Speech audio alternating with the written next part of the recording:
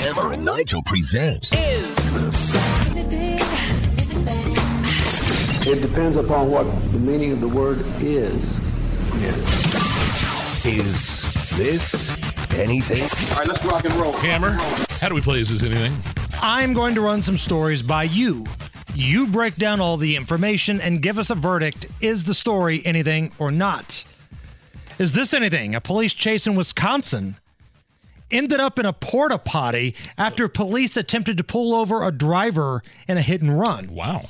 One of the four suspects being chased ended up in the Porta John on a golf course. Ooh. A golfer tipped off the police as to where the suspect was.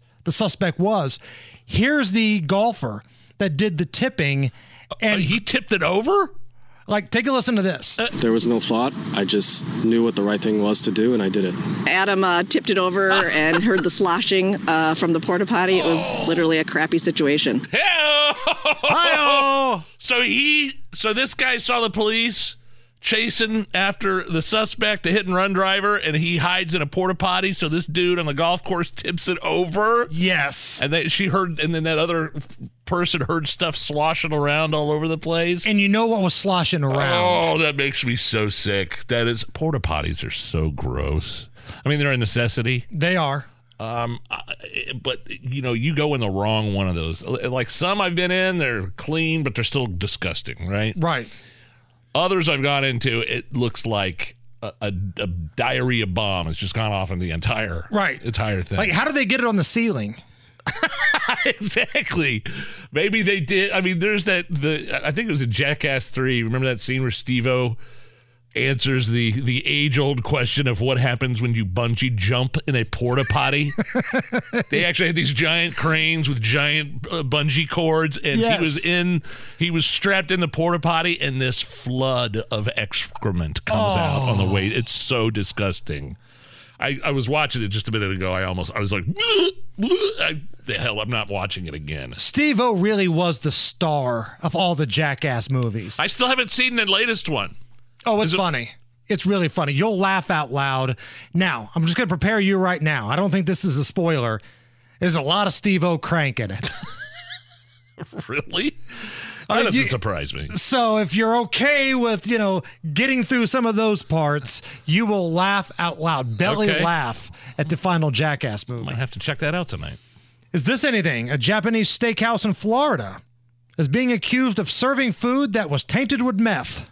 Oh, no. Here are some of the customers who were allegedly drugged at the restaurant, along with people who still felt comfortable eating there on a regular basis. It took several days for me to get a full night's sleep, even then I have nightmares. We all tested positive for methamphetamines. Heart rate spiked. I remember seeing the heart rate monitor hit nearly 200. Oh, wow. I was horrified of what that meant. I also saw that Nikos posted a Facebook update about how they were compliant with the police. The owners probably aren't the ones that have to do with it. It's probably not their fault. Whose fault is it? How do you get meth tainted Japanese food? I'm assuming it's either the owners or the cooks. Somebody fooling around. I don't think I'd ever go back to the Japanese restaurant that had meth tainted. Maybe the supply came in and it was in the supply, right? Maybe nobody at the restaurant physically put meth in there and they were cooking it up. Maybe it was part of the shipment that came in. I don't know. I'm trying to make excuses for the meth kitchen in Florida. Is this anything?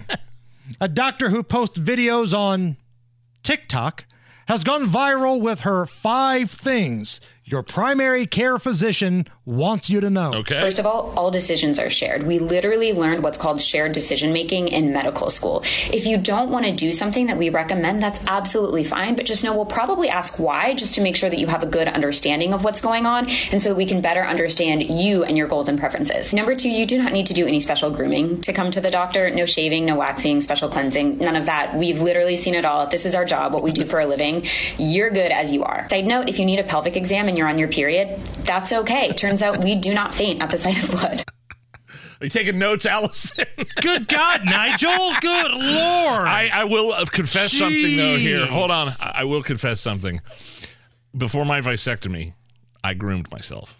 Did you? I cleaned up down there, and I actually, on top of that, when I had a physical that required, years before that, I had a full body physical, like a real one, where the guy says, please, take down your shorts, going to make sure there's no lumps or anything down there. Turn your head and cough treatment? Yeah, and I prepared myself.